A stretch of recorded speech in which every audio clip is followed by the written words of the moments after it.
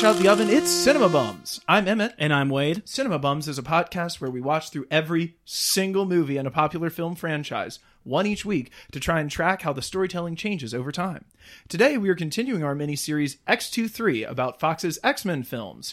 We will fully spoil today's film, but try at all costs not to spoil any future entries in the series, which is more than I can say for the studios. Up right now, it's X-Men Origins Wolverine. Up right now, we're really stretching the limits of the word popular in the phrase popular film franchise. Oh, Lord, we are. Today, we're honored to have a special guest. Ooh. They're an illustrator, musician, writer, and actor, but they may be best known to our audience as the Burger King product placement officer responsible for entirely funding Steven Spielberg's 2004 film, The Terminal. Please welcome Jay Cobb. Oh, wow. Thank you so much for having me. It's a pleasure. Thank you for being here. You're our first ever guest. Yeah, I already told you this, but this is the second podcast I've ever guested on, so I'm sorry we couldn't be each other's first time. Okay. Coming out the gate hot. It's Jay. Coming out the gate hot, fellas. Today we are talking about X-Men, Origins. No, Let me stop you there. The colon comes after Origins, please. No. No, you're wrong. No. It's X-Men, Origins, No, it's not. Wolverine. I can't believe we've gotten into a semantic argument this early. It is X-Men Origins, Wolverine. Are you certain? Yes. Okay. Are you willing to bet 5 shiny nickels on that? You've already lost 5 shiny nickels to me today. Okay. By telling me that you believed that Hugh Jackman was in The Incredible Hulk. What? He's wasn't? not. I know. All right. Okay, I stand corrected, and I owe you now 10 shiny nickels. But Shiny nickels. here we were talking about X-Men Origins Wolverine. This movie was directed by Gavin Hood, who's a South African director who before this had won the Best Foreign Language Film Oscar for Tsotsi. Went on to direct Ender's Game and Eye in the Sky. It was written by David Benioff, who also wrote The 25th Hour, Troy, The Kite Runner, and goes on to do a little something called Game of Thrones. He wrote the pilot for Game of Thrones in 2007. Oh, whoa. Prior to this, but it wasn't greenlit until 2010. Maybe this is not like a gigantic shock to you guys. I was like astounded that this film was written by David Benioff, because he's like one of the most famous writers in the geek circle, and this is like an infamously bad movie, right. And I had never heard them connected to each other. But this movie was actually his idea in 2001. What the hell? We'll talk about that more later, but he's like the originator of this film. That is truly wild, yeah. Okay, so I guess I'm in the wrong here for not knowing who David Benioff is. Benioff and Weiss are like the guys who do all of Game of Thrones. Are they also the ones who wrote Rise of Skywalker? They are the ones who got hired to do a Star Wars movie and then got fired. Okay. Yeah. Okay, gotcha. Because they made the last season of Game of Thrones so bad, right? They got fired. That is part of it. And they made 1,000 million trillion with Netflix. And they said, thanks, we'd rather do this than Star Wars. And it was also, another writing title on this is Skip Woods, who wrote Swordfish with Jackman and Halle Berry. Back in 2002. And goes on to exclusively do bad action movies Live Free or Die Hard, Hitman, and The A-Team. I take it that's the A-Team remake, right, with Liam Neeson? Yes. I take issue with you calling the A-Team a bad action movie. It's one of my most viewed movies, probably. The music was by Harry Gregson Williams, who also did the music for the Metal Gear games. What? Jay, can I tell you something? Yes. The first 2 films in this franchise were written by David Hayter, the voice of Solid Snake. Are you I serious? swear to God. Yeah, I have no idea. Who was Bryan Singer's personal assistant. Yes, I forgot about that. He was Bryan Singer's, the guy who answers the phone. And he just wrote the script in meetings in secret. What? Yeah, it's crazy. Well, you have to listen to that. Is insane. So, like, the Metal Gear roots are deep in this franchise. Yeah. Wow. The dialogue makes a lot of sense. This movie was released May 1st, 2009. What were some of the other movies Yes. that were big in 2009 for us to compare? Here we go.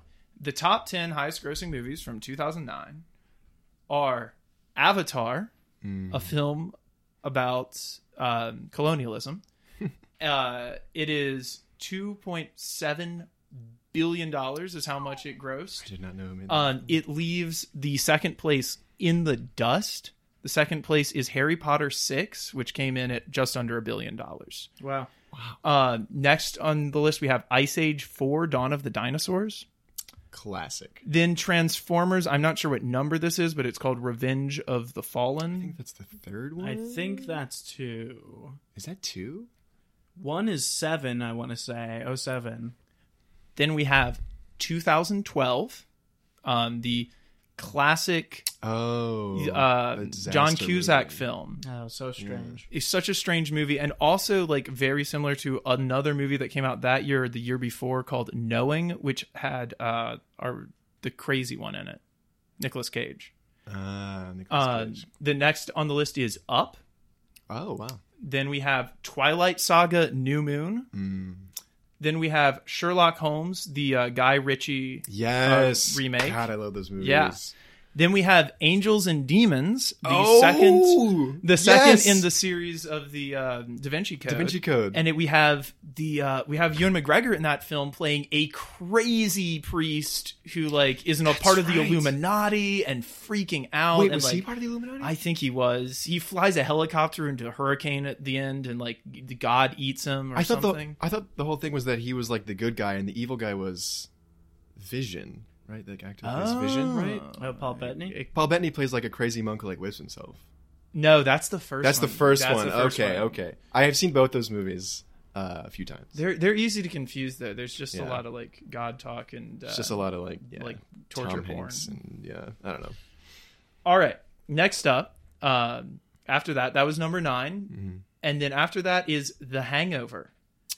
You will notice that interesting. almost all of these, once again, are franchise starters or franchise members, except for Up, but that's part of like the Pixar franchise. So I guess you would call that still. It's like a movie you're going to go see. Yeah. It's also a kids movie, and I guess 2012.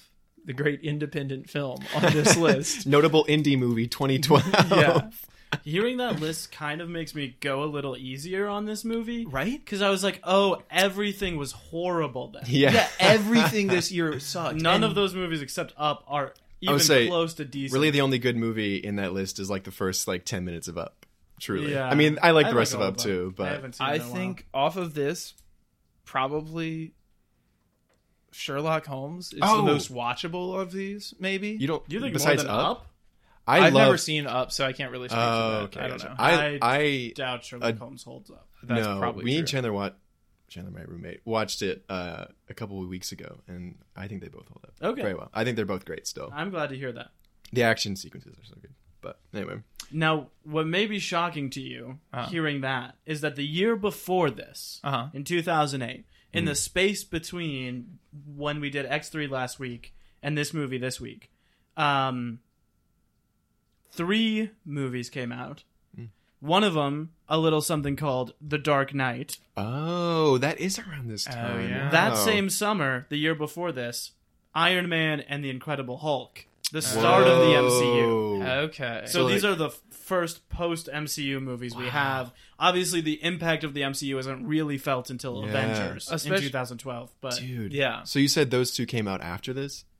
those 3 movies came out the summer before this, a whole Oh, year wow. before this. Yeah. So like two, I mean, wow. I mean, Dark Knight and I feel like Iron Man 2 to an extent are both like considered some of the best superhero movies ever made. So like the fact that Yeah. those came out like right before this. Yeah, compare How did that not cut this off? the capability of those movies to this. It's- Should have it's decapitated nutty. it. It's wild. Wow. Yeah, but it always crawls back from the ashes. Okay.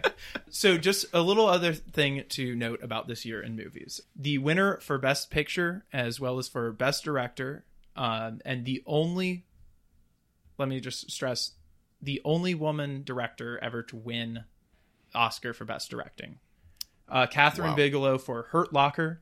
So, Jay, the Oscars, are you down with me for saying they're done? Oh, burn them down, bro. Okay, burn them sweet. down. They've ruined everything. You kidding me? This is the year that the Oscars break. Okay. Because what had happened before was, Uh-huh. the year before Dark Knight comes out, and it's like generally agreed by everyone at the time to be the best movie of the year, and the Oscars mess it up by not nominating it. Okay. They nominate Heath Ledger posthumously for his role as Joker, but they Right. don't nominate the movie for Best Picture, to like widespread backlash.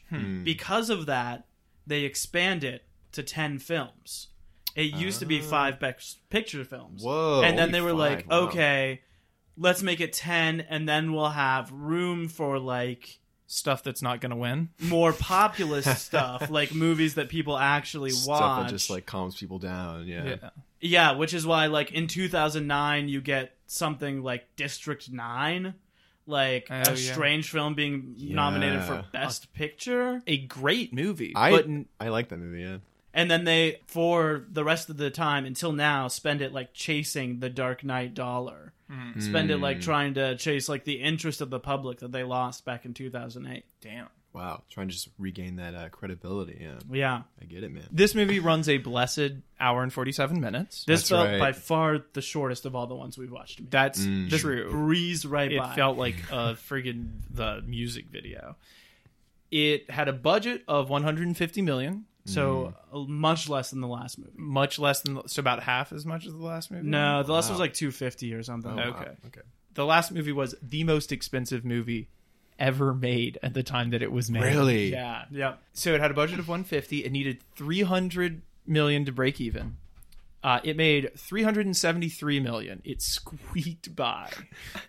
So Jay, what was your first experience with the X-Men franchise? So when I was a kid, my uncle gave me this book of like, it's just a collection of like the classic Marvel comics, and it had it had both Vicious Circle, which is the issue of Hulk where Wolverine is introduced for the first time, Okay. and also the Hellfire Club comic where Jean Grey is taken like mind controlled or something by them, and Wolverine has to go in and like save everyone by like climbing through the sewers. Honestly, pretty good comic. I like it a lot. I think. I don't know. I haven't read it in a while. But that was I don't remember how long ago that was, but I remember just like reading those like over and over again as a kid. That really is what got me into Marvel as a kid, is those comics. Yeah, so funny. Wolverine looks so different. It's wild. His initial designs are just so crazy. He's just like, I mean, he's still stout, but so that's my first experience with X-Men. And then of course I love the X-Men animated series growing up, and then the Hulk versus animated movies. Some classic cinema. I watched those movies like so many times as a kid. Is there a Hulk versus Wolverine? Yeah, there's Hulk versus Thor and Hulk versus Wolverine. Whoa. Hulk versus Thor is he goes to Asgard because he's like mind controlled by the Enchantress or something. Hulk versus Wolverine is, I think Weapon X is trying to capture the Hulk, and then Wolverine happens to be in Canada, and so they're like, oh, well now they're fighting, even though they're trying to defeat the same people, basically, you know. But some classic Deadpool moments in there too. Wow. It's honestly a good little animated flick. Yeah. What was your first experience with the Fox's X-Men movie? I don't know if I ever had a specific moment as a child where I was like, man, I got to watch Fox X-Men movies. I think it probably was just like I fell asleep Sunday afternoon watching FX or something, and I woke up and X2 was playing. That's probably what happened. Had you ever seen this movie before? I have seen clips of this movie. Because, you know, back in the day, you're like a little middle schooler boy or whatever. You're just like, man, Deadpool is like the best character ever made. So, you know. Emmett is destroying Yeah. the studio as we speak. I love Deadpool. How dare you speak of him that way? But I mean, no, he is a good character. I think his fans just kind of make him cringy. But back in the day, you know, I'm obsessed with him. And so, like, when I heard what happened to him in X-Men Origins Wolverine, I, of course, watched all the clips, and I was betrayed. I was very upset. Emmett, had you seen this movie before? I had. I'm sorry you had to watch it again. Yeah. I believe I saw this, like, on my birthday the year it came out. I would have been, like, 14 and thought it was pretty damn cool at the time. I have watched it since then again and had like already reversed my opinion on that. But yeah, it's a stinker. It's bad. I wouldn't fault your younger self for thinking it was cool, because I mean, we talked about this earlier. Like, there's so many moments in it where it's like, as a young boy, you like imagine yourself doing this cool stuff, like shooting the guards and you're flipping the guns around and you're jumping 30 feet, cutting helicopter blades. Like, it's pretty cool in theory, you know. Yeah. There's a reason Also- it's made a better video game than a movie. That's what I've heard. Listen to all of the other movies that you were watching that year. This was pretty par for the course. Yeah. That's true. Yeah. But I will say one disappointing thing about this film: no blue people. That's true. Mystique never made an appearance. Never made. That's an true. appearance. That's a good point. I mean, yeah, Emma Frost, she's white, and yeah, so I don't know. She's white. She's white. Emmett's second love, white people. I had seen this movie, I think only once in doing like a rewatch, like when I was like watching through all of the movies at a time leading up to Apocalypse. I'm pretty sure was the first and only time prior to this I'd ever seen this movie. This movie, obviously, I guess we can talk about this from the off. Along with X3, has like the reputation of one of the worst movies ever. This one is like more the butt of the joke. Like when we were doing X3, there were all those quotes, like serious, somber quotes from people who were all like, "I regret doing it." Right. So X3 is kind of like the one that like they have to talk about seriously because of how betrayed everyone was. Right. And this one is kind of like a meme. That's what the public thinks of it. Let's get into what we think of it. Yeah. Jay, Yes. X-Men Origins, Wolverine, flop or bop? Dude, absolute flop. Are you kidding me? No way. I'm trying to think of one. There's like maybe, like I'll say there's like 2 moments that are bops, Okay. but there's no way that redeems the other. I don't know. We'll say 3 trillion flop moments. What are 'Cause, the 2 moments? the 2 moments are anytime Will.i.am says anything. He's so good. I'm He's so condensing them good all at into this. one moment, and then probably anytime Liev Schreiber does anything with his coat. Those are the only good moments for me. Okay. Wait. Yes, sir. Wolverine, X-Men, Origins. The story behind the man, behind the team, The memoir. the memoir. Flop or bop? Let me say that this movie is a flop. It's pretty bad, but in the moment you were asking me the question, as I was hearing the question, there was a part of me that was like, oh, it's kind of a bop. Like, this one does, like, it feels like a parody of other action movies because it is done so poorly. Yeah. It, like, comes all the way around to being hilarious. It's an Ouroboros. Like, this is, man. I said it felt like the fastest. It's maybe the most watchable of any of the 4 we've seen so far. of any of the 4 X movies you watched so far? I think in Yeah. quality, it's Really? definitely lower than the first 2. Like, Yeah. they've totally lost Yeah. all coherence. I actually think this is the point where, like, I think with this one, the franchise has lost what it's about entirely. Kind Yeah. of like the touch that separates it from any other superhero movie. trillion focused. Yeah. But I do think... No, it's just a flop. Emmett, X-Men Origins Wolverine, flop or bop? It pains my young adolescent adoration for Hugh Jackman, but this movie is a complete and utter belly flop. Oh, it is yeah. like Yeah. it is so bad. Oh God. Yeah. He's not very good in it. And he's not good in it. Like it's sad to watch like so many. I won't say good actors really, other than Hugh Jackman. Well, your favorite actor is in this, Liev Schreiber. Yeah, Oh, is that how you say it, Liev? I don't know. I believe it's Liev Schreiber. I have no idea. All right. Yeah. Great. That's how I've always heard No, that's Emmett talk canon. about it. I want to be That's clear canon. with the listeners that I've never heard anyone in my entire life other than Emmett talk about Liev Schreiber, and I've heard Emmett talk about him a lot. Interesting. Yeah, Wow. yeah. I mean, Um, he's solid. He's putting in good work everywhere that he is. Oh no, I agree. I think he's great. I think he is maybe the only person who knows what they're doing in this movie. I think he's a better Sabretooth than Hugh Jackman is Wolverine. But Ooh, I'll just leave that there for later. okay. I wonder how long he spent learning the run. Like the run the crawl. like Yes! weird, like he because he gets into He's that. doing the. Yeah. He does that. Is it James McAvoy in Split? Is Oh that, yeah, he's doing yeah. that. Oh, Like, the thing Oh, That sure. run, Yeah, yeah. like the Yeah. vaulting almost. Yeah. Oh, if I could rectify my earlier statement, the second moment that redeems this movie is the nude scene. Oh yeah, that's something we should talk about. Yeah. You see Hugh Jackman's buns in this. You do. Pretty like a lot. You see them a lot actually. Like a lot more than I expected. Yeah, you to. get like quite a few shots of them. Yeah. That is something that will go on to kind of define the franchise a little bit. Like, these movies stay PG-13, but they do use nudity and the one F-bomb you can use in a PG-13. We don't get any language like that here. I will say that actually that's interesting because the use of nudity, like I haven't seen a lot of these movies, so I don't know, but it actually feels pretty in line with like the history of X-Men, because a lot of like those, I feel like mid-90s X-Men especially, that is some very horny artwork. Yeah. Like there is some human forms in there, like Storm's costume. Come on. Yeah. So like I feel like the use of nudity is pretty on brand for X-Men, and I'm honestly, wow, look at them go. Yeah, Happy for them. for sure. Yeah. Yeah, a little bit less... I would say the full nudity here is less gratuitous than all of like the leering camera angles we've gotten That's in the true. last three movies. And I mean, it helps that Storm there and are. Mystique. It does help that there are no women in this movie except for the one. Yeah, this movie has really galaxy-brained the Bechdel test. They've learned that there's only one female character. You can't fail the Bechdel test because there are no other females for her to talk to. no power here, Bechdel test.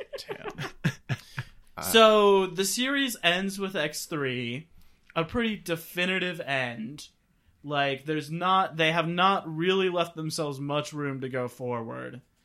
And so instead they go back in time to do the origin of Wolverine. Right. Are there any good prequels? I know me and you disagree on this way, but I do like Temple of Doom. It is technically a prequel. Oh, that is interesting. It is a prequel. I mean, only technically, because it happens like, what, 3 or 4 years before Raiders? It happens like 1 year before Raiders. Yeah, But yeah. it does the prequel thing of like introducing characters that you know are going to be gone and like lining up what happens to them and how it takes the character on the arc to be the character you know. Yeah. So Besides like, Star Wars prequels. what obviously. makes it hard to pull off a prequel? I feel like maybe, well, because if, you know, especially like if you're dropping a movie that's, I mean, at least meant to be standalone or at most meant to have sequels, you spend so much time introducing the character, and then it's like, okay, so we know the character, and then you have to go back in time and kind of reintroduce them in ways that, like, I don't know, you know, I mean, it's just like, we have to relearn the character now because we learned him at this certain point, but we also know him already. Yeah. Or her, or them, I mean, but, I don't know, it's just like, it is tough because, and also you got to throw a little fan service in there. It's like, that's why I'm here, you know? Yeah. I mean, you watch Star Wars because, I mean, like, Obi-Wan does all that stuff, you know? But, I don't know, dude. It feels like that's maybe the most exciting stuff in a prequel is just seeing like what's going to line up with the status quo that you know. Yeah. We certainly do get a lot of that in this at the very end. Yeah. Yeah. The jacket in particular. Well, not even with Wolverine, but just in that we just get like, all of all the of other like young X-Men who get saved by Yeah. Professor X. Yeah, it's also tough. I mean, that makes a lot of sense, too, because, I mean, if your main job with the prequel is to end somewhere, then it kind of feels hard to get a lot of that, like, kind of, like, good substance. Yeah, does that make sense? And also, there's like, I mean, I know this is kind of always an issue whenever you have Wolverine of like, oh, he probably is not going to die because his entire like power revolves around being invincible. But Right, and also, but like you know, the character isn't like the main character in a prequel. If it's a character you know from the like, presumably it's like a character prequel, then you know they're going to like whatever obstacles they face, they're gonna come out pretty much okay. Right, because they wind up being the character you know. Yeah, so you're like, you know they're going to survive, and then it's Wolverine, so you especially know he's going to survive. Yeah, exactly. This one is maybe a little more apt though because we know that Wolverine doesn't have memories. Right. And then he does remember things at this. So that's kind of like the shadow hanging over this movie is like, how is he going to lose his memories? And how does he lose his memories, Wade? You care to talk about that from the film? He loses his memories because he gets shot several times with adamantium bullets. Right. By Danny Huston, who in 24 years grows up to look like Brian Cox. I'm sorry, but I'm not buying it. It's Can we very actually strange. go back to the start of this movie Yeah, and walk through this a little bit? please. You've got Troye Sivan Oh yeah, Right. playing Troye a young Sivan. Wolverine. I screamed when you told me that. I was so was- excited. He Jesus. has like the action shot too, where he's like screaming into the rain like Wolverine. Yeah. Who is like a sick young boy in, I don't know, Canada. Canada. 1845. What time? 1845. is the year. 1845. Which is not accurate to the comics, but we're not going to pass over that. And there's some Pride and Prejudice drama going on. Oh yeah, it's some melodrama. Yeah. They're all ending their statements with "Sir." Felt very Wuthering Heights. Yeah. Honestly, it's one of my favorite parts of the movie. This whole film is kind of a melodrama. Truly, The tone yeah. of it is like wildly different from the tone of the last three movies. Mm. And I know that the last movie is different than the first two, but like I feel Yeah. like the first three are trying to be serious comic book movies. Yeah. And this one is trying to be a balls to the wall action movie. It's trying to be a balls to the wall action movie, but at the same time make Wolverine like the most tragic character Yeah, possible. exactly. Which I don't think has ever worked for him.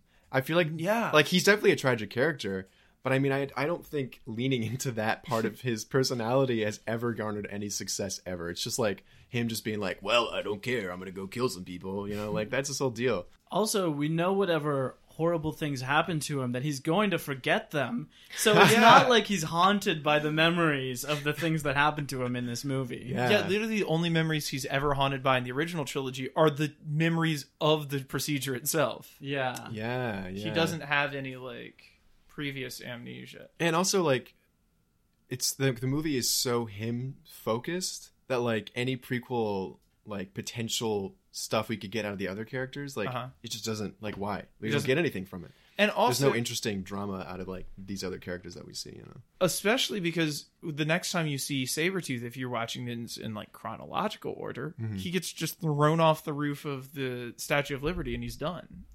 Yeah, this movie really has the Star Wars Episode 3, Episode 4 problem, where they have like built up so much the epicness of the duel between these two characters locked in eternal combat, and then the next time you see them for their final duel, Sabretooth like hits the hood of his car and is done in 1 minute, and Wolverine has no idea who he is. Yeah. Oh. Yeah, so that's Interesting, that yeah. kind of screws that whole thing up. Emmett, does this movie answer any questions you had after the last three movies? About Wolverine? Any questions?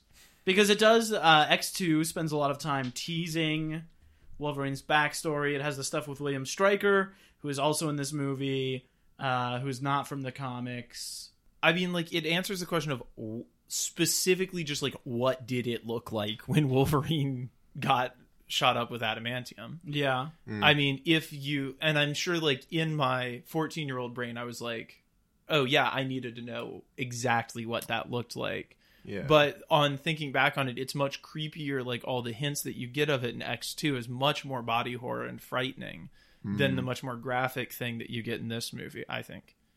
Yeah. I don't know. I think it's pretty consistent with what you see in X2, but I think it's pretty scary here. Gambit is not next one, right? No, this is the first time we see Gambit. So that really that answers the question I was asking when watching X1, which is, was Gambit ever in this universe? That was the only question I ever had watching that movie. So there you go. Okay. Should we go ahead and talk about Gambit now? Yeah, let's do I it. just wish it was Channing Tatum, man. Yeah, Channing Tatum, after this, for like a decade, will try to get a Gambit movie made. too And bad. it never happens. He really... It's too bad. Give him one. Give it to him. Give it to him. I mean, we saw what happened with Ryan Reynolds and Deadpool. I mean, despite your feelings on the Deadpool movies, you know, they were successful. Yeah, okay, so hold that thought. We'll talk about Deadpool Okay. in a moment. Heard. Gambit is in this. He's played by Taylor Kitsch, who is a guy that Hollywood kept trying to make happen. They kind of had a run with him that was similar to, I feel like, what happened with Jai Courtney a few years ago, where they were like, we know no one likes this guy, but here he is as the lead in 15 action movies, and we Yeah. hope you like him. He is also 3 years away, along with the one female in this movie, from being the leads of John Carter. Damn. Another famous flop. Whoa! Mm-hmm. He's John Oh Carter my of God. Mars. Taylor Kitsch. And the female lead in this is in that too. The Yeah, princess? Lynn Collins is the female lead. And that was 3 years after this. Who's playing Silver Fox. Yeah, it was 2012. Is that Wow. wait? She's playing a character that has a name. In this film, I didn't know until she dies that her name was Kayla, Kayla, yeah. in this movie, Okay. because then Wolverine screams it. I had not heard it prior to that. And I didn't know until reading the credits that her name was Kayla Silver Fox, meaning she was the mutant Silver Fox from the comics. Jay, what's your take on the Gambit issue here? Do you like him? Oh man. Well, I like him because Will.i.am likes him. The first thing we hear Will.i.am say when he sees him is, "That's cool." And frankly, that really did instill a lot of confidence in me about the character. I mean, I think despite the scripts and perhaps Taylor Kitsch, that's his name? Yeah, Taylor Kitsch. Taylor Kitsch's best efforts, I think he is charming to an Okay. extent. But to an extent, like a little bit, like he's got a little bit. But I mean, it's just like the way they use him is so weird, and his powers are so ambiguous in this. It's like so hard to track like what is going on. Parkour. Parkour, stabbing his poles into a wall to climb it. Good with cards. Good Cool. with planes. Magic. And there's that part where Wolverine knocks him unconscious, and then 10 seconds later we see him jump off a rooftop and slam his staff into the ground. So I guess his other power could be teleporting, ostensibly. I don't know. No, there's already one person with that ability in this movie. There can't be more than Right. one with the same ability in the same film. Yeah, let's run through the crew at the beginning. 'Cause Yeah. this was Yeah. shocking to me. Okay, yeah, let's do it. So, Wolverine starts as part of this mutant strike force. That were recruited presumably out of the war criminals of Vietnam. Yeah, this movie starts. Can we really talk about Yeah, this? yeah. Okay, so we get the Pride and Prejudice drama at the beginning. Then we get, for the first time, not a DNA opening credits Oh, sequence. it's so cool. A so much better opening Yes. credit sequence of Wolverine and Sabretooth fighting together over the years because they're half brothers.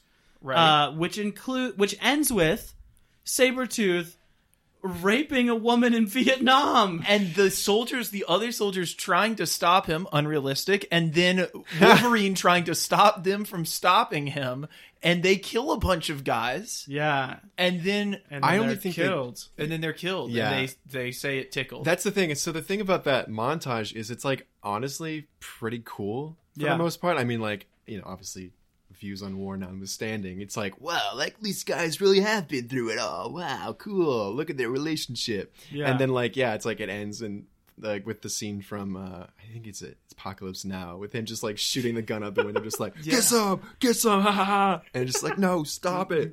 And then he commandeers the helicopter. Oh, yeah, and he's it's so like- weird. I guess a big mutant ability is like randomly being able to fly really high powered Yes. equipment. Yeah, because Gambit does that later too. Yeah. And Zero. That's right. He's flying a helicopter too. This movie loves helicopters. Yeah. I'm not sure if we've seen any helicopters before. I'm realizing now why they were still using the Vietnam War era helicopter later, because they got it for the first part, Right. And they couldn't afford another one. They had one on Using the base. UH-1 still. Yeah. So then he becomes part of this team. Mm-hmm. It's him, Sabretooth, whose power is having long fingernails. And also healing a little bit, but not as much. Honestly, maybe. queer icon.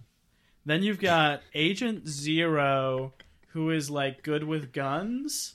Yeah. Aren't we all? And he can jump really high. You can jump backwards. Yeah. Really cool. Who else is there? You've got Dominic Monaghan That's as a man who can like control electronics with his mind. Yeah. So we see him like operate the elevator and then like turn on some light bulbs Yeah. later. He's like, I don't know. He must have a really great personality because I have to be honest with you. I had completely forgotten Dominic Monaghan was in this movie until you just mentioned it. He's very soft spoken. He has a tender presence. In I mean, this movie. I said this earlier. I honestly believe it. This is some of the most sensitive acting I've ever seen Dominic Monaghan ever do. Then you've got, I would say, the only person who understands the tone of the movie, Will.i.am Yes. of the Black Eyed Peas, Goat. who God, can so teleport. good. Yeah. I want to say this whole wave of everyone applauding Lil Nas X as the first black cowboy 2 years ago. You've got him right here, baby. Will.i.am as a black cowboy. He's got the hat. Yeah. He's teleporting. He's got an accent, kind of. Yeah. I gotta say, the effect they used to do his teleporting, I actually thought was really cool. Oh, with like how it left his skeleton behind. Yeah, like the skeleton kind of like can't like skeleton to flesh kind of how like as opposed to like Nightcrawler's like mist, Yeah. which I think is used very effectively in that White House scene, for example. Mm-hmm. But the way that he teleports, I was like that's a really cool effect actually. And then it's obviously used later when what's his name grabs his spine. So I was Yeah. like, wow, that's just like some cool like in world. Yeah, best thing. I best was like, character. That's a cool moment. I was like, that was a really cool moment. He just grabbed his Yeah. spine and like, I mean, it was brutal, but Yeah. it's cool. Yeah. I do like that is one of the parts of this movie that I had remembered before watching it. Of like, oh yeah, there's the part where he kills the guy by ripping his spine out, like as he's Yeah. teleporting. Just, ugh. And then the last member of the team is Ryan Reynolds as Wade Wilson, Deadpool. Ryan Reynolds had been trying to get a Deadpool movie set up in 2003 at New Line Cinema with David S. Goyer, the writer of The Dark Knight. And then it fell through because of Blade Trinity. They like had to put all their efforts into Blade Trinity. So it fell through, and then I guess he's just like super passionate about this character and wanted to play him here. His take on it in like the 5 minutes we see at the beginning is closer to the Deadpool we get later in the series than I remembered. Yeah, for sure. Just like snarky, kind of charming, doesn't stop talking. Yeah. It's all right there. I also you're forgetting one of the members of the team, the guy who will later become the Blob. I was about to mention that, yeah. Kevin Durand. Yeah. Whose power before being the Blob is Strength super and strong? kind of like, I don't know, his whole move, his one move he does twice is that he just puts his fist in the barrel of a tank, and when they fire, the bullet explodes, destroying the tank. Oh, that might be a Blob ability of like absorbing power, kind Maybe. of like the Hulk. Kind of like that the Sebastian Shaw thing. Yeah, the kinetic energy thing. Yeah, maybe. Yeah. Yes, and then later when we see him, he, because of stress from his war crimes, has guilt eaten so much that he's become the Blob. It's weird and horrifying, Which and we do get an origin story for the name. yeah, Which was great.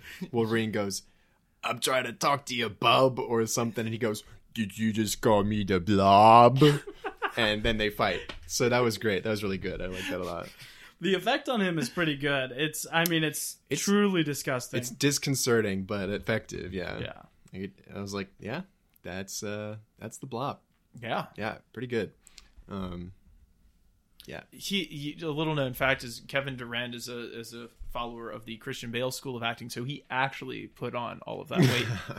Something we have to talk about, and okay. I'm sorry for jumping across so much this episode. Yeah. But this is truly what this movie does too. Mm-hmm. For the first hour of this movie, everyone calls Wolverine Jimmy. Yes. Yes. Because That's his name, what his wife calls him. That's what his brother calls him. That's what his dad calls him. Yeah. Then and importantly, while he's on the special team, that's what people call him. Right. yes.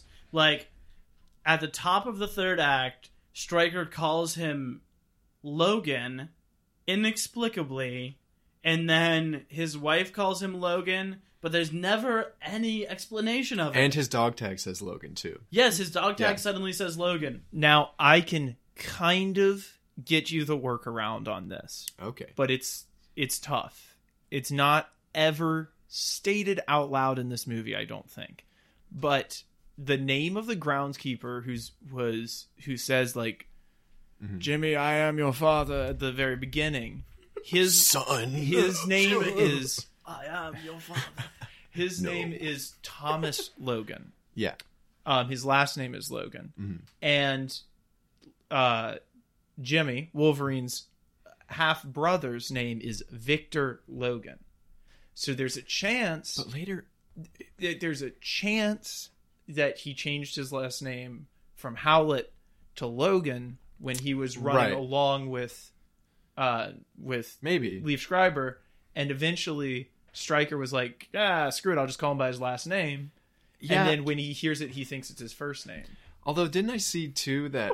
I mean, that is the Galaxy Brain workaround for what the hell's going on. I mean, show I'm don't not tell, saying that's you know, clear like- at any point in this movie that's what happened, but I think that's what they think happened. But because I thought I saw earlier on that because we watched it on Amazon and they have the little pop-up thing where it shows the character names and everything. Mm-hmm. Isn't Sabretooth's name Victor Creed? Oh, he calls him Victor Creed in this movie. So like, Does he do that too? He says Well- his full name at some point. so like, what is? Oh, Jesus Christ. Everyone's just changing their last names and Just no one changing. is discussing it Yeah. at all. No, they didn't even go to a notary public. They were just Yeah, nah, we're doing dude. it. We're doing that. He's like, I'm immortal. I'll change my name. please write us at cinemabumspod@gmail.com if you have any idea of how this Jimmy Logan switch happens. Yeah, for real. It is baffling. Also, for a lot of the early part of this movie, Wolverine is doing a Christian Bale impersonation from Dark Knight, or at least from Batman Begins. He's doing like the "Where is she? Where is she?" He's like making Where his is he? voice hoarse. But that could also be the fact that, as you said, he's not drinking any water on the entire production of this movie. Yes, dude. You look at Wolverine's body in this movie. It is so sinewy. It is so veiny. You can see every strand of muscle. This man must have drank an ounce of water a day. And then imagine all the stuff he's doing too. Like, he's sweating it out, man. Like, he must have had a bad headache. I sympathize. I read that Liev Schreiber put on 40 pounds to play this part. Good God. Why? He doesn't Yeah. even He's take off wearing a his shirt. trench coat He's the wearing a whole trench movie. coat. This movie just demands so much out of people, audience, and actors alike. Demand so Right. much in return for so little. Exactly. There's so little that bounces back. Okay, so I have some cultural context for you. Please. And that is only in regards to the 3 Mile Island incident, which this movie ends with. The 3 Mile Island incident was a nuclear incident that happened in 1979. That's how we know what year it is in the latter half of this movie. It's just like dated off the 3 Mile Island incident. I don't think it ever says this in the subtitle. I was going to say... that it happened in 1979. Yeah, we spent a lot of time trying to figure out. Do they even ever say 3 Mile Island in the movie? Yes, they do. They call Okay. it the island, but then when you get there, they're like, "Oh, he was storing it on 3 Mile Island. It's a nuclear base." Jay and I were sitting there just watching it happily, and then Emmett yells, the 3 Mile Island. As though, and to me, he could have said, Thousand Island Ranch. I had no idea what on earth he was talking about, but he had so much recognition for what was going on. So what is it? So the deal is, in 1979, there was like basically this meltdown. Like things got overpressured because of computer and human interface error, which basically means the scientists didn't know how to read the computers, and we probably shouldn't laugh about it because it was probably pretty upsetting at the time.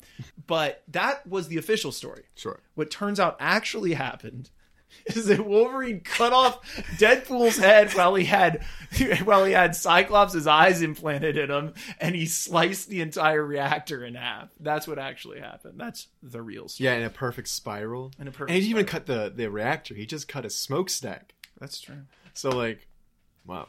How interesting. Cyclops is better in this than he is in either of the 3 past movies. Yeah, he's doing Okay, more. this has always been my top 2 frustrations with the X-Men series. But the guy that they cast as Cyclops, and maybe it's just the writing, I think is atrocious. So bad.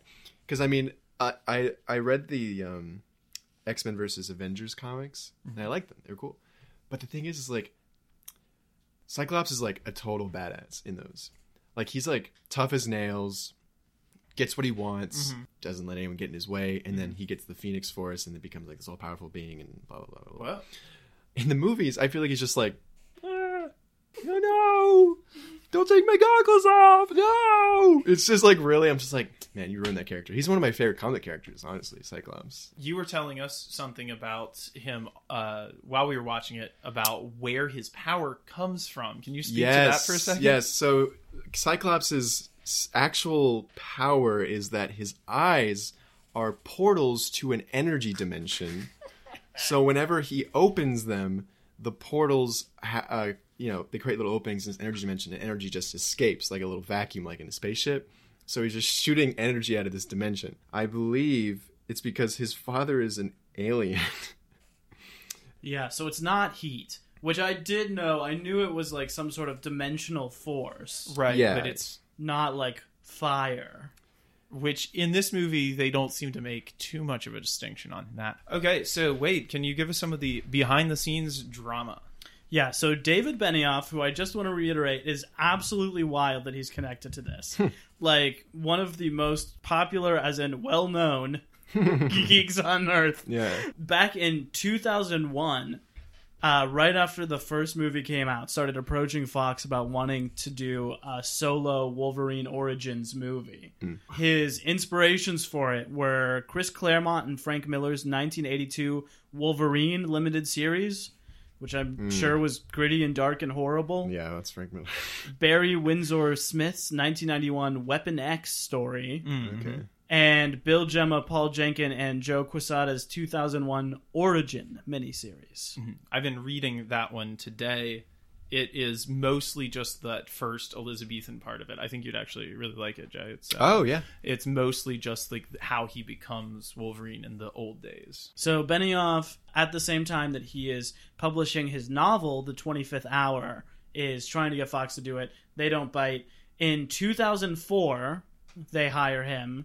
So right after X2, which is around the same time that he is adapting that same novel for Spike Lee, which is one of his first screenwriting credits, 25th Hour. This movie actually started production in that sense before The Last Stand, as we talked about last week. Benioff's draft, he said, was darker and more brutal. It was an R-rated take on the character. He wanted Gambit and Deadpool.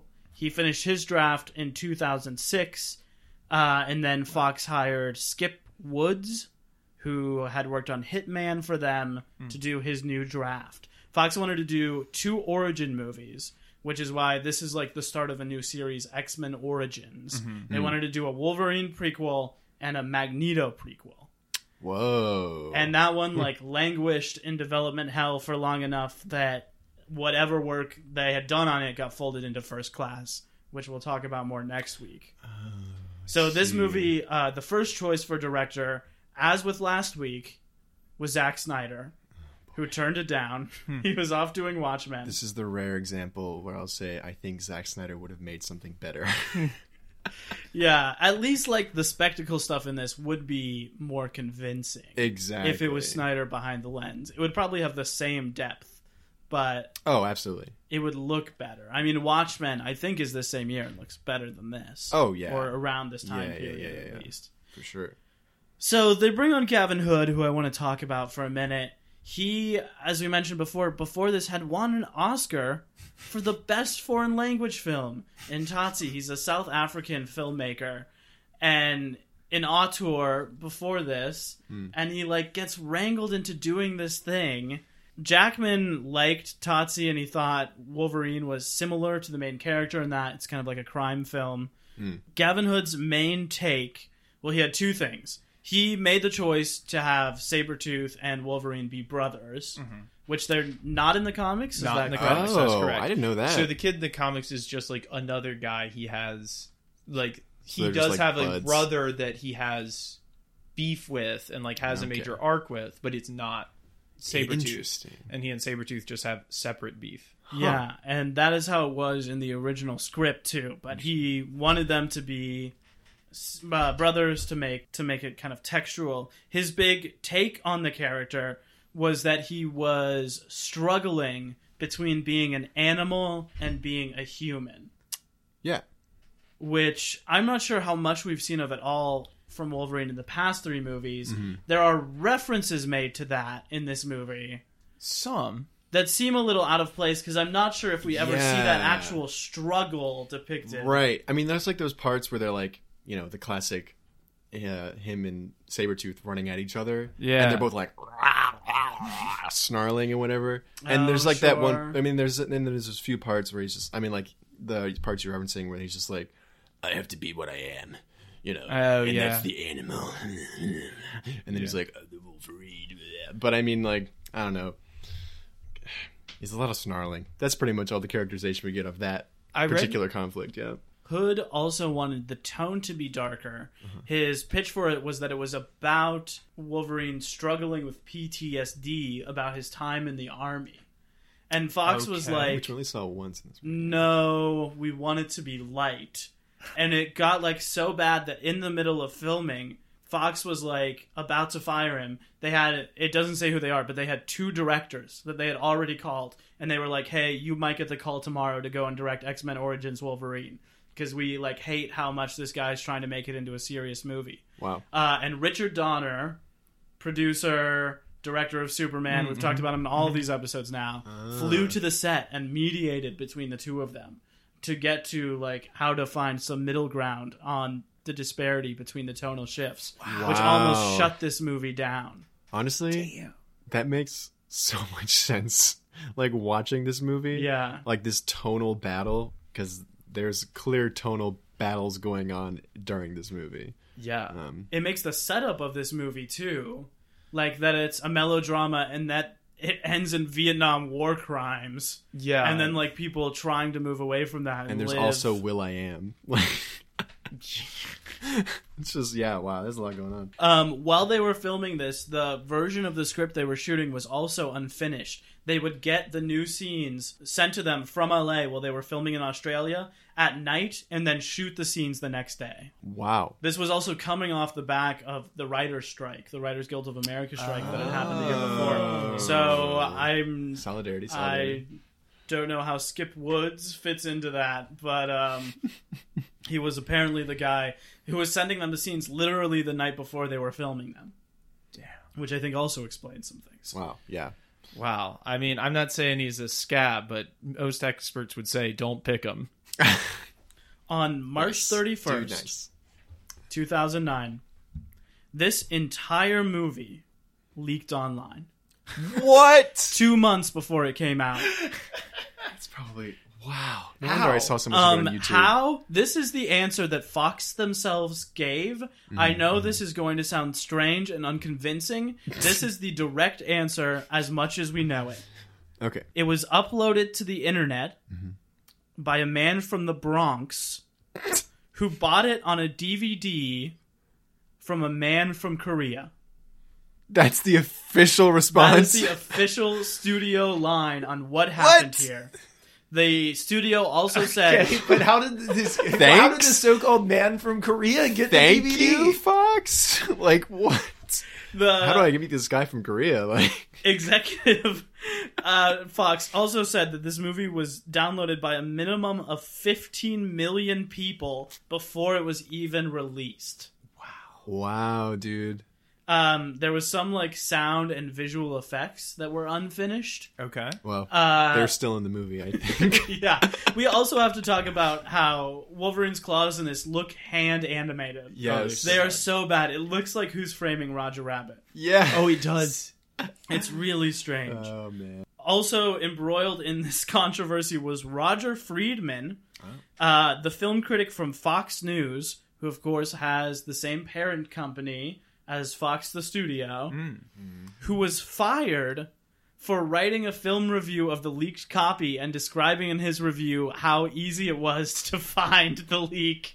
Oh, my God. Although it does note here that it was a very positive review. In the actual movie, as it exists now, there is a mid-credit scene, which I don't even remember what it was. It's Stryker. Oh, it's that they're coming to arrest Stryker.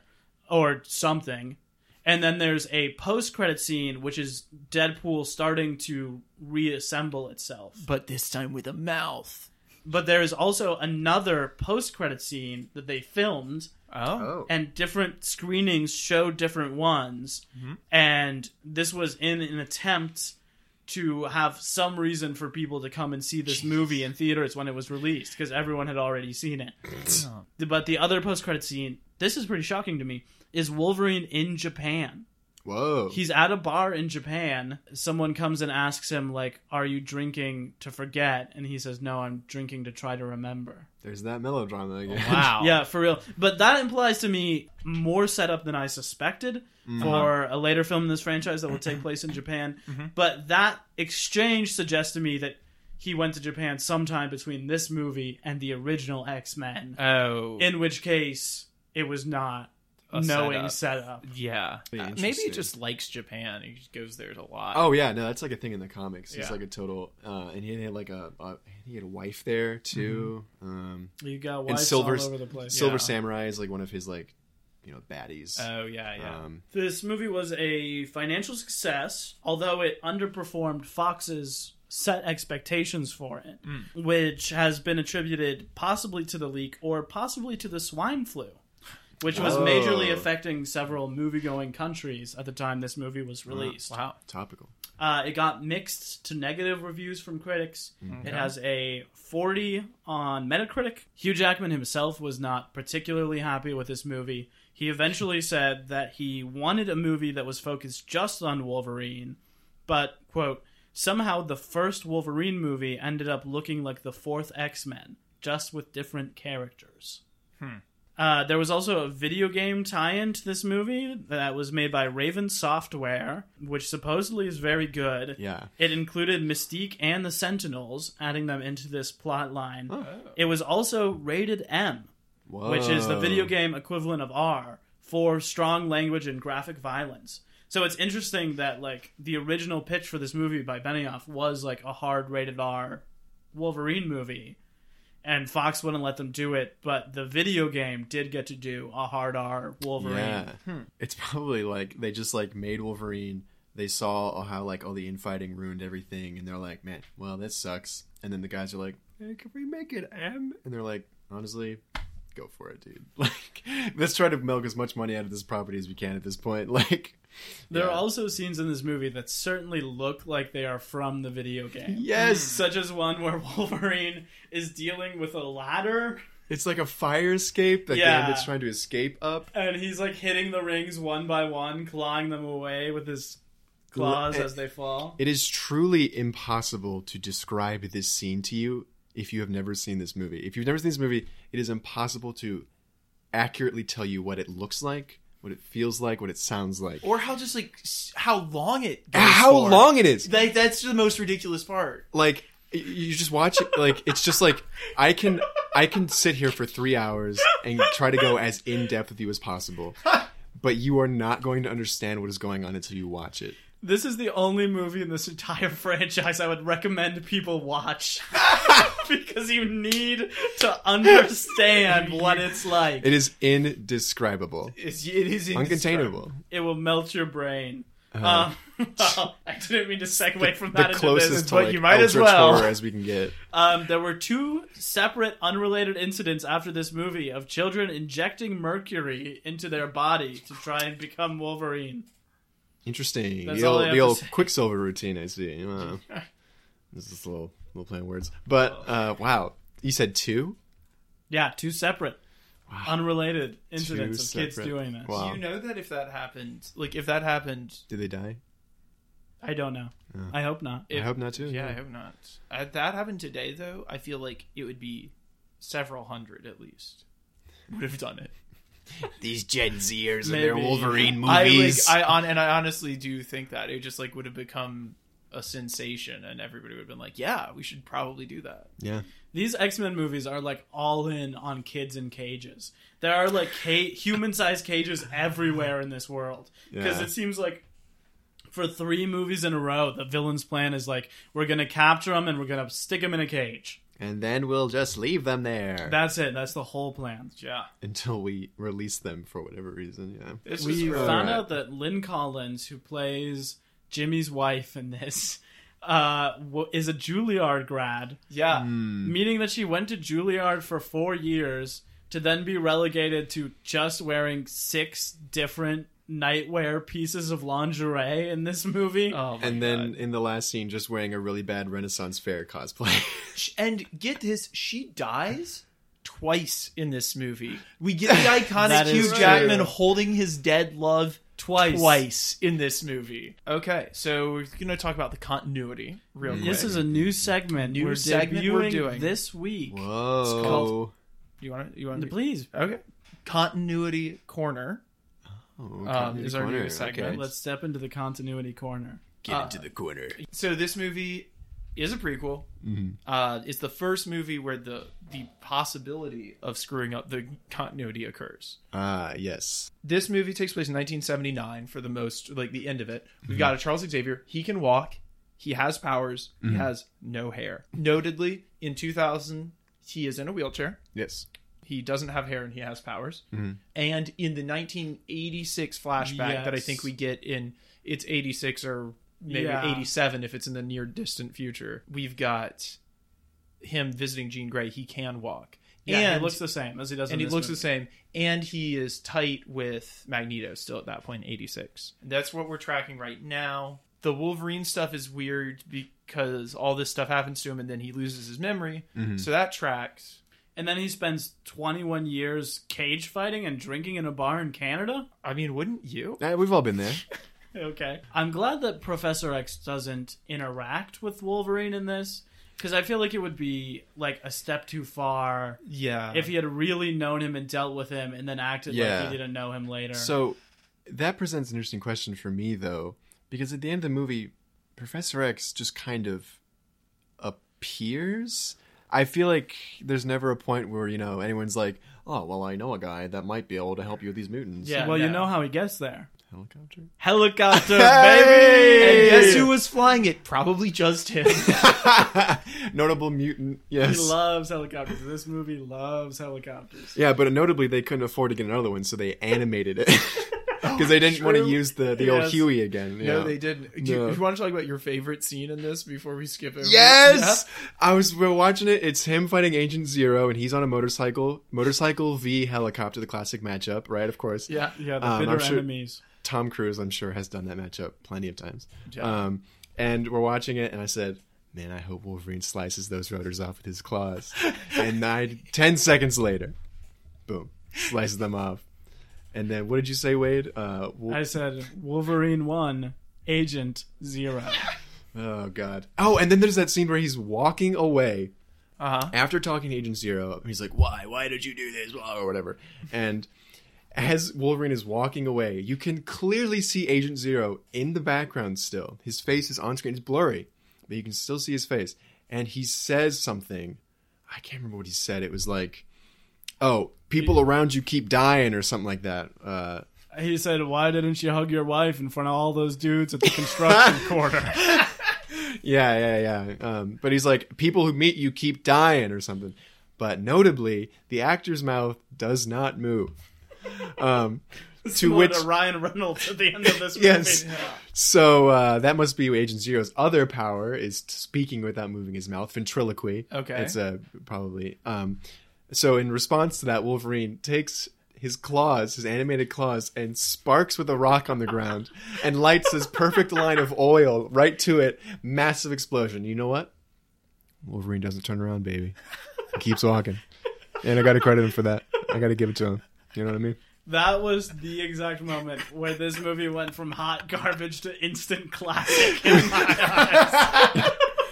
And it's just like, I mean, when you say like, it's like satirizing action movies, it is just like so clear in that instance. Because it's just like all the visual cues are there. The music swells. It's just like, it's action movies condensed into one scene. It's just like, bro. It truly He didn't have sunglasses on, which is the only other thing he's missing. But I mean, do you think the problem with Hugh Jackman in this is that he's playing it too seriously? Absolutely. Yeah. That he's just like going for it? yeah.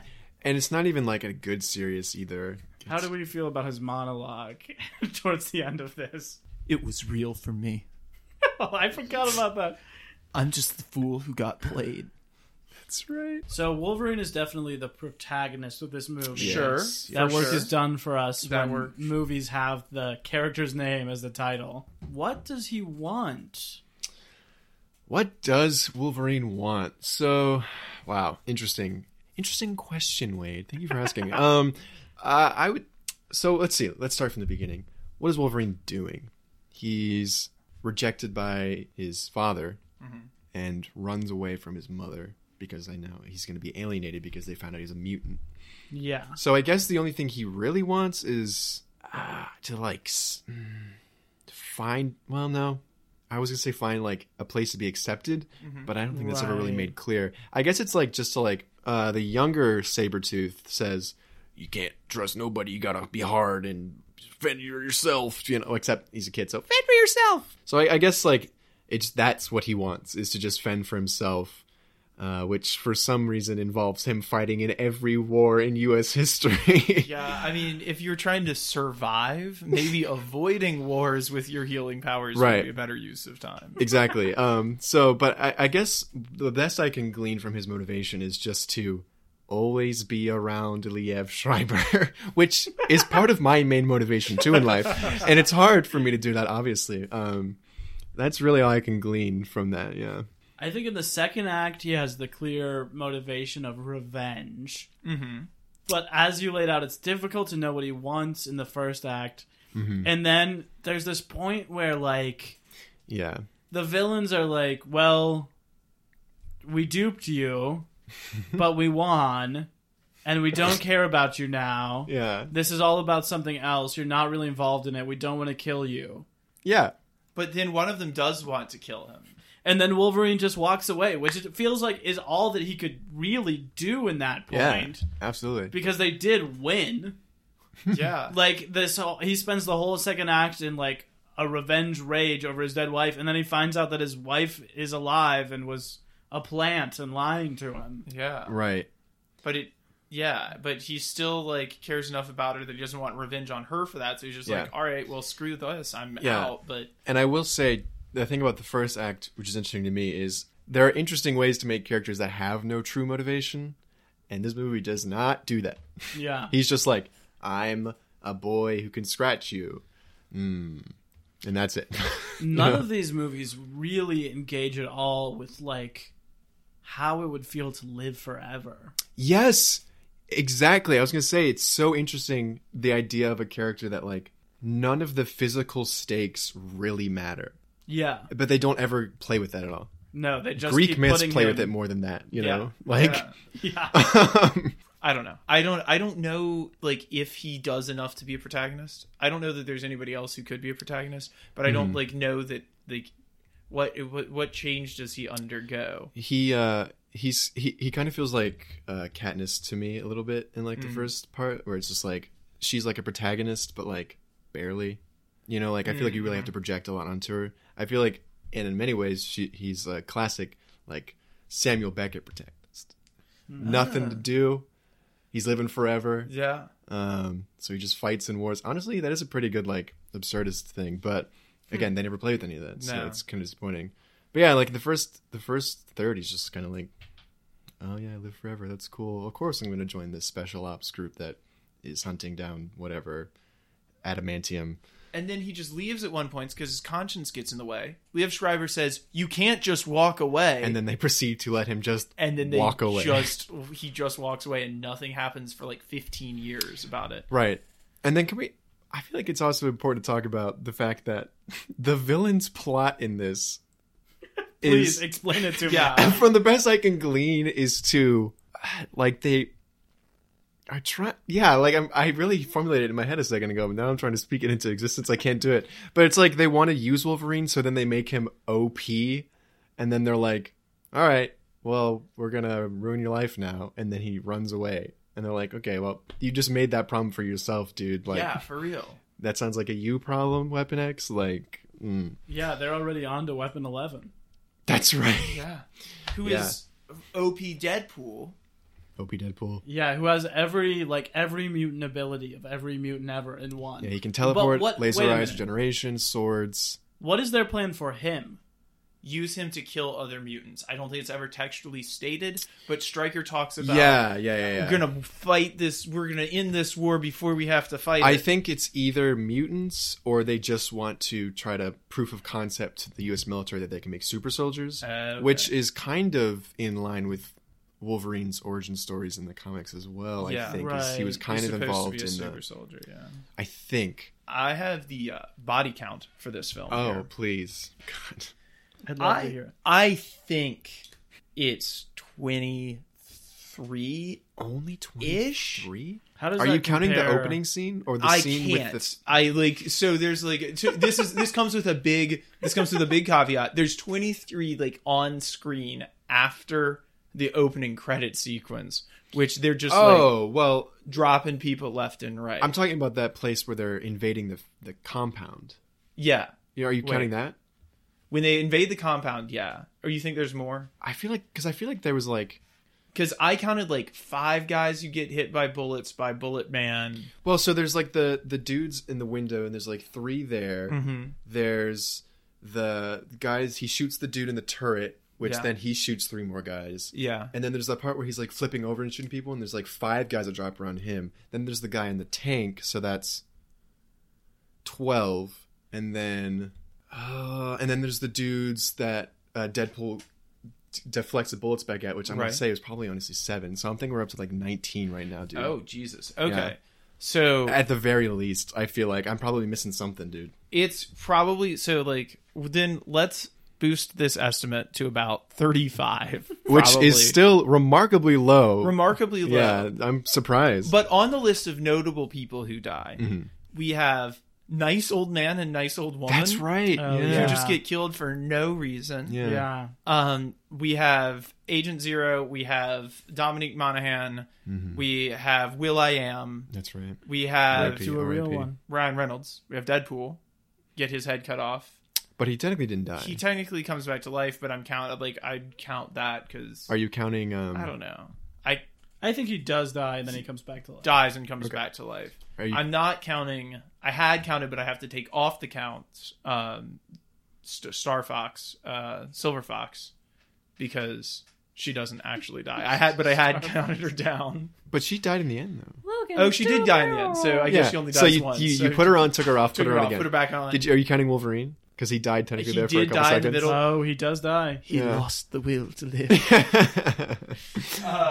Oh man! It's a lot of people, but not. Are you Liev counting the Schreiber guards as- that Yeah, Cyclops that obliterated he with his fragged? eyes? Yeah, you got him good. Okay, cool. So yeah, all right, that sounds right. Yeah. I don't know why I was able to give you such exact numbers of that initial That was scene incredible. opening, but like I don't know, some like that part where he like steered over with the 50 cal was like seared in my memory for some reason. It's that early stuff, like having heard Gavin Hood's intentions for this movie. It's that early stuff, like the trip through the ages, the like being put on execution row for raping people in Vietnam, Yeah. and then like going to Lagos and dealing with like Nigerian diamond lords. Yeah, they I were think. I think Blood Diamond. yeah. guys. It's like that stuff where I can kind of see the influence of like a South African auteur who wants yeah. a gritty Oh movie. yeah, That's where it's the Interesting. clearest. It's like shocking to me. is reading this. Is the director white? He is Okay, yeah, yeah. that any movie, like any studio movie, ever gets made. That we ever get anything that's like a Thor Ragnarok, like something from a big studio that feels like it has personal touches. yeah. When yeah. like so much of this movie feels like it was like made by a computer. I Yeah. think like visually this movie is really consistent. Like it has the same bug nuts insane aesthetic. You're also forgetting the 2 fathers in the beginning and the 2 other passengers in the helicopter with Agent Zero. So that's 4 more people. Yeah. Yeah. Sorry. Yeah. For our other regularly scheduled program, this film fails the Bechdel test. Yes. Mm-hmm. It does feature, we've made light of it. It does feature 2 speaking female characters. Actually, not just speaking. I think there are actually... No? Because isn't there a female scientist, too? There is. at There's some female point? scientist, and Emma Frost has like 2 lines. Oh, and Emma Frost. So there are 4 speaking female characters, but none of them are ever... Oh, no. What? Oh, no. Does Wait, does Silver Fox talks to Emma Frost, right? They're sisters. But do there's they a moment do where they talk, speak to each other. where they're getting out, Let me think. and they're not talking about men. They're talking about like cages or directions or something. Dude, straight up, no, I don't think so. I think she is. She's like, go the other way. Dude, but is there Yeah, like or- a but are she response? talking I about- honestly think they hug, and then that's it. And then the next time we see them is Emma Frost blocking the bullets and then helping Cyclops aim. Yeah. I honestly don't think they speak. I'm going to say a no to the Bechdel test, even though there may be a technicality there that I missed. We're gonna say no on principle. Yeah, no on principle. Yeah, Because- this movie has so many more men than women, and the woman seems there mostly to be a Megan Fox look-alike and wear revealing clothing. So it's gonna be a no for me, Chief. It's also just like there are no Sorry, like Bechtel, you when you're failed. talking about like there are women actors in this movie. There are no women characters in this film. Yeah. But there's barely any characters at all. Like, there's no one who I would be like, oh, that's like a compelling person who I know what they want and know The where character they're with going. the most characterization in this movie is probably the Blob. That's fair. Yeah. The Blob has a real arc. He's the only one that has, like, he does stuff, and then you see, like, the actual consequences of that. His PTSD led him to overeating. Yeah. Otherwise, it's just like Wolverine is just... Yeah. That's the thing, like, this movie is visually consistent, but tonally and tracking, like, what the characters are trying to do, it makes no sense. So this brings us to, we kind of talked about this, your favorite character other than Wolverine are MVP OTW. Mm-hmm. Jay? So, I'll go ahead and say it's obviously Will.i.am. Okay. I don't I'm remember... so pissed you let them go first. This is the only character I liked. What is his character's name? I don't even know. I'll look it up while you talk about him. I mean, he's just the most charming. Uh-huh. He has the best costume. Uh-huh. Best acting of the whole movie. By sure. far. He's playing John Wraith, John Wraith. who is also whose superhero name is Kestrel in the comics. And honestly, this illustration looks a lot like the movie. Wow, That's yeah. pretty good. They're pretty spot on. Down to like the cool sunglasses.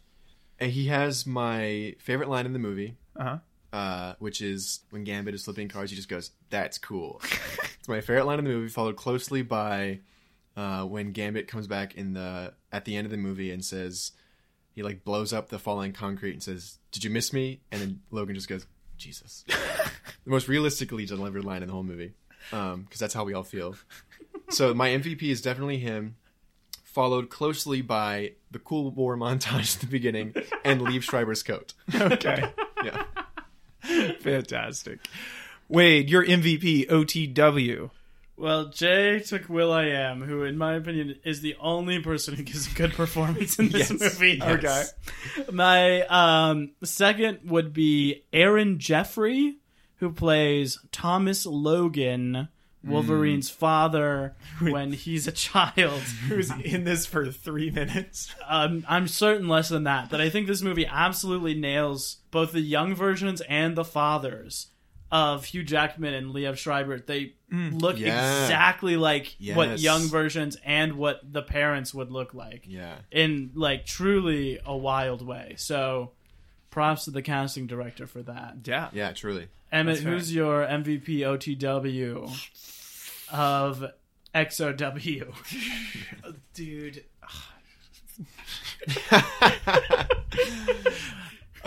You've taken the only two acceptable answers. I mean, let's see. It's not your favorite actor, Liev Schreiber, as You know, Liev Schreiber as Sabretooth? Liev Schreiber as Liev Schreiber. Liev Schreiber as Liev Schreiber's Sabretooth?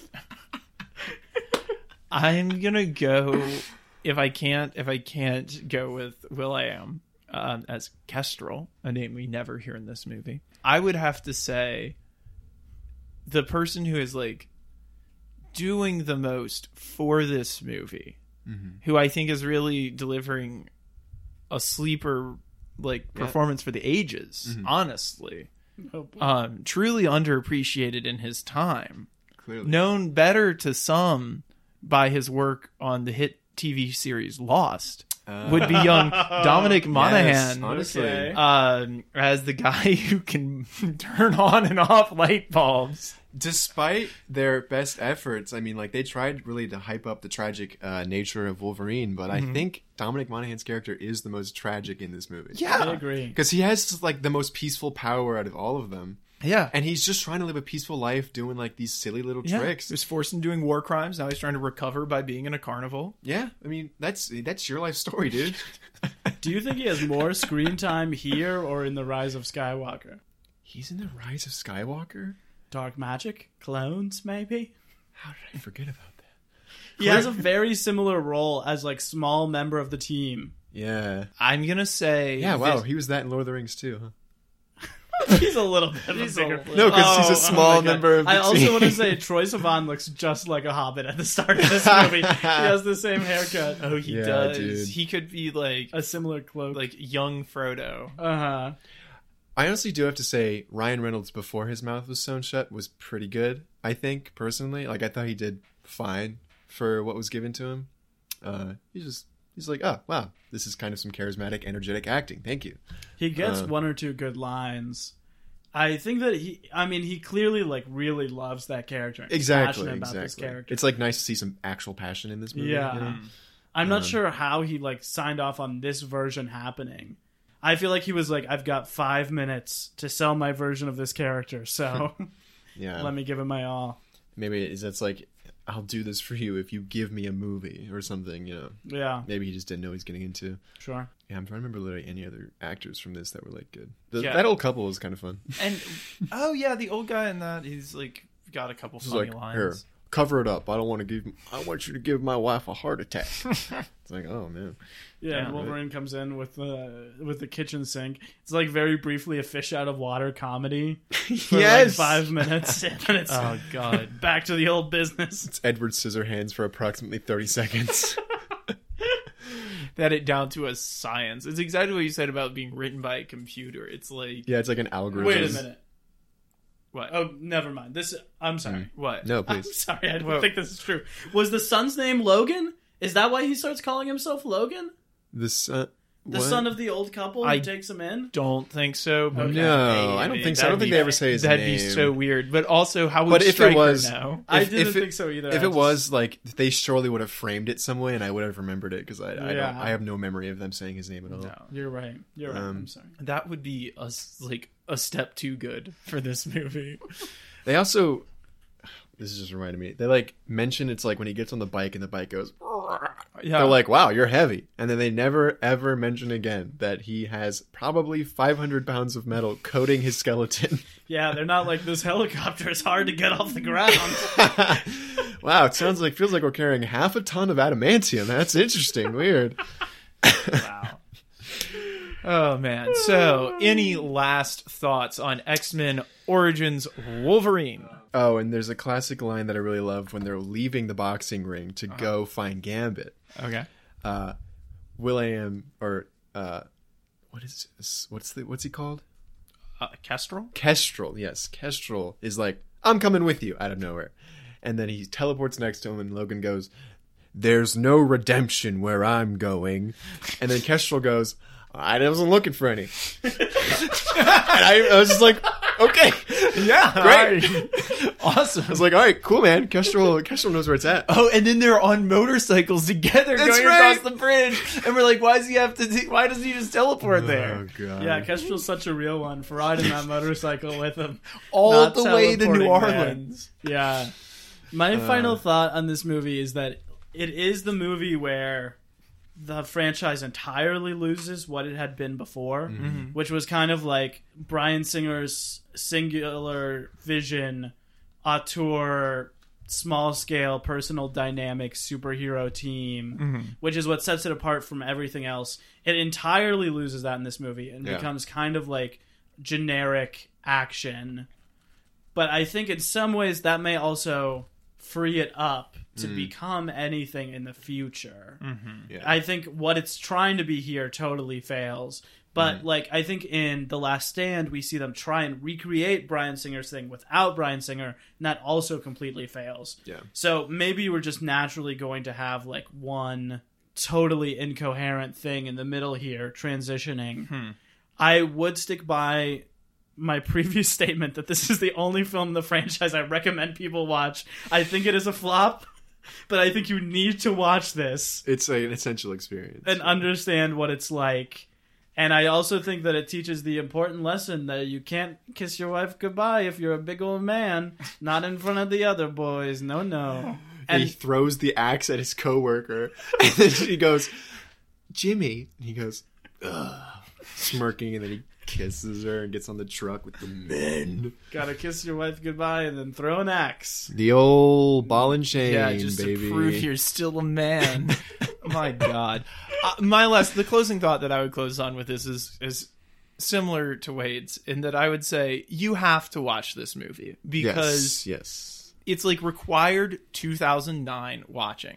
And the thought that I would leave you on is, would you really rather watch The Hangover Angels and Demons, Sherlock Holmes, Twilight New Moon, 2012, Transformers Revenge of the Fallen, Ice Age 4, Harry Potter 6, or Avatar again? No. You want to watch this movie. And yes, I did leave Up out of that because I think people do like that movie, and I don't want people to come at us for that. Jay, is there anything you want to plug? Anywhere that people can find you while you're here? Let's see. Anything I want to plug? Well, I'm on a podcast. We will hopefully be dropping soon. I don't know if we have an official title for it yet. I think it's just called Superheroes Social Club. Is what it's called. It's an improv comedy podcast based around like superheroes kind of stuff, and I do some improv on there. I also have a project dropping soon. Hopefully, I got a director in Maryland to pick up a screenplay I did. Oh, wow. So I don't want to give us a little tease. Little tease. It's just a little short film. It's just a little classic like Quentin Tarantino inspired little hitman piece. Okay. But I think it's pretty goofy. He likes it a lot. So hopefully we'll be dropping it soon. And if you would like to know more about that in the future, you can follow me on Instagram at Rotlord or Twitter at Hydro Lizard. Hail Hydro Lizard. It's actually pronounced Hydrolizard, but it's a character on the podcast I did. But anyway, yeah, so that's all I got. Cool. You want to take us home? All right. Do you guys have an outro? Yeah. All right. What's that? Oh, yes. With the next episode, we will be looking at X-Men First Class, which... Is that really the next one that came out after this? 2011. It might just save the series. Wow. Yeah, We'll see. right? That is insane. We will see. My last thought on this is that this is formally the moment when I would like to revoke my age-old assertion that the X-Men series is the superior Marvel cinematic series. It is officially debunked. There's nothing they can do to redeem it. It's too late. I fully want to finish this series, but I am ready to acknowledge that it is definitely the inferior one after seeing this hot pile of garbage. Yeah, I mean, because what's the worst Marvel movie in the MCU? Like Thor, Incredible Hulk, Iron Man 2, like something like that. But even there, like, Iron Man 2 is way more just consistent. Yeah. And I think X3 is even way less watchable than this. Like, I don't think any of those are. Wow. Yeah. Is that the one where they make the plastic bullets? Yeah. Mm-hmm. Okay. The Last Stand. All right. And this has been our last stand. Is that the one with Juggernaut too? Yes. I'm the Juggernaut. God, I'm not going to say the other word. We talked about that last week. That is also how we close the last week's episode. Hell yeah. All right. Well, this has been Cinema Bums. You can at us at... Don't at us at all. All right, then. Well, thank you, and stay safe out there. It is still probably a pandemic. Cinema Bums is a production of DKG Podcast. It is created and produced by Wade Lawrence Holloman and me, Emmett Temple. Wade also edits and mixes this podcast. Our theme music is by Zane Holloman, who you can find on Bandcamp, and our show art is by Autumn Beckner. Our social media is managed by Laura Bennett. If you like what you hear, please tell all your friends and leave us a 5-star review on Apple Podcasts, the 2 best ways to spread the word about our work. You can also follow us on Instagram at CinemaBums or email us at cinemabumspod@gmail.com. Don't flake on us. We'll be back next week.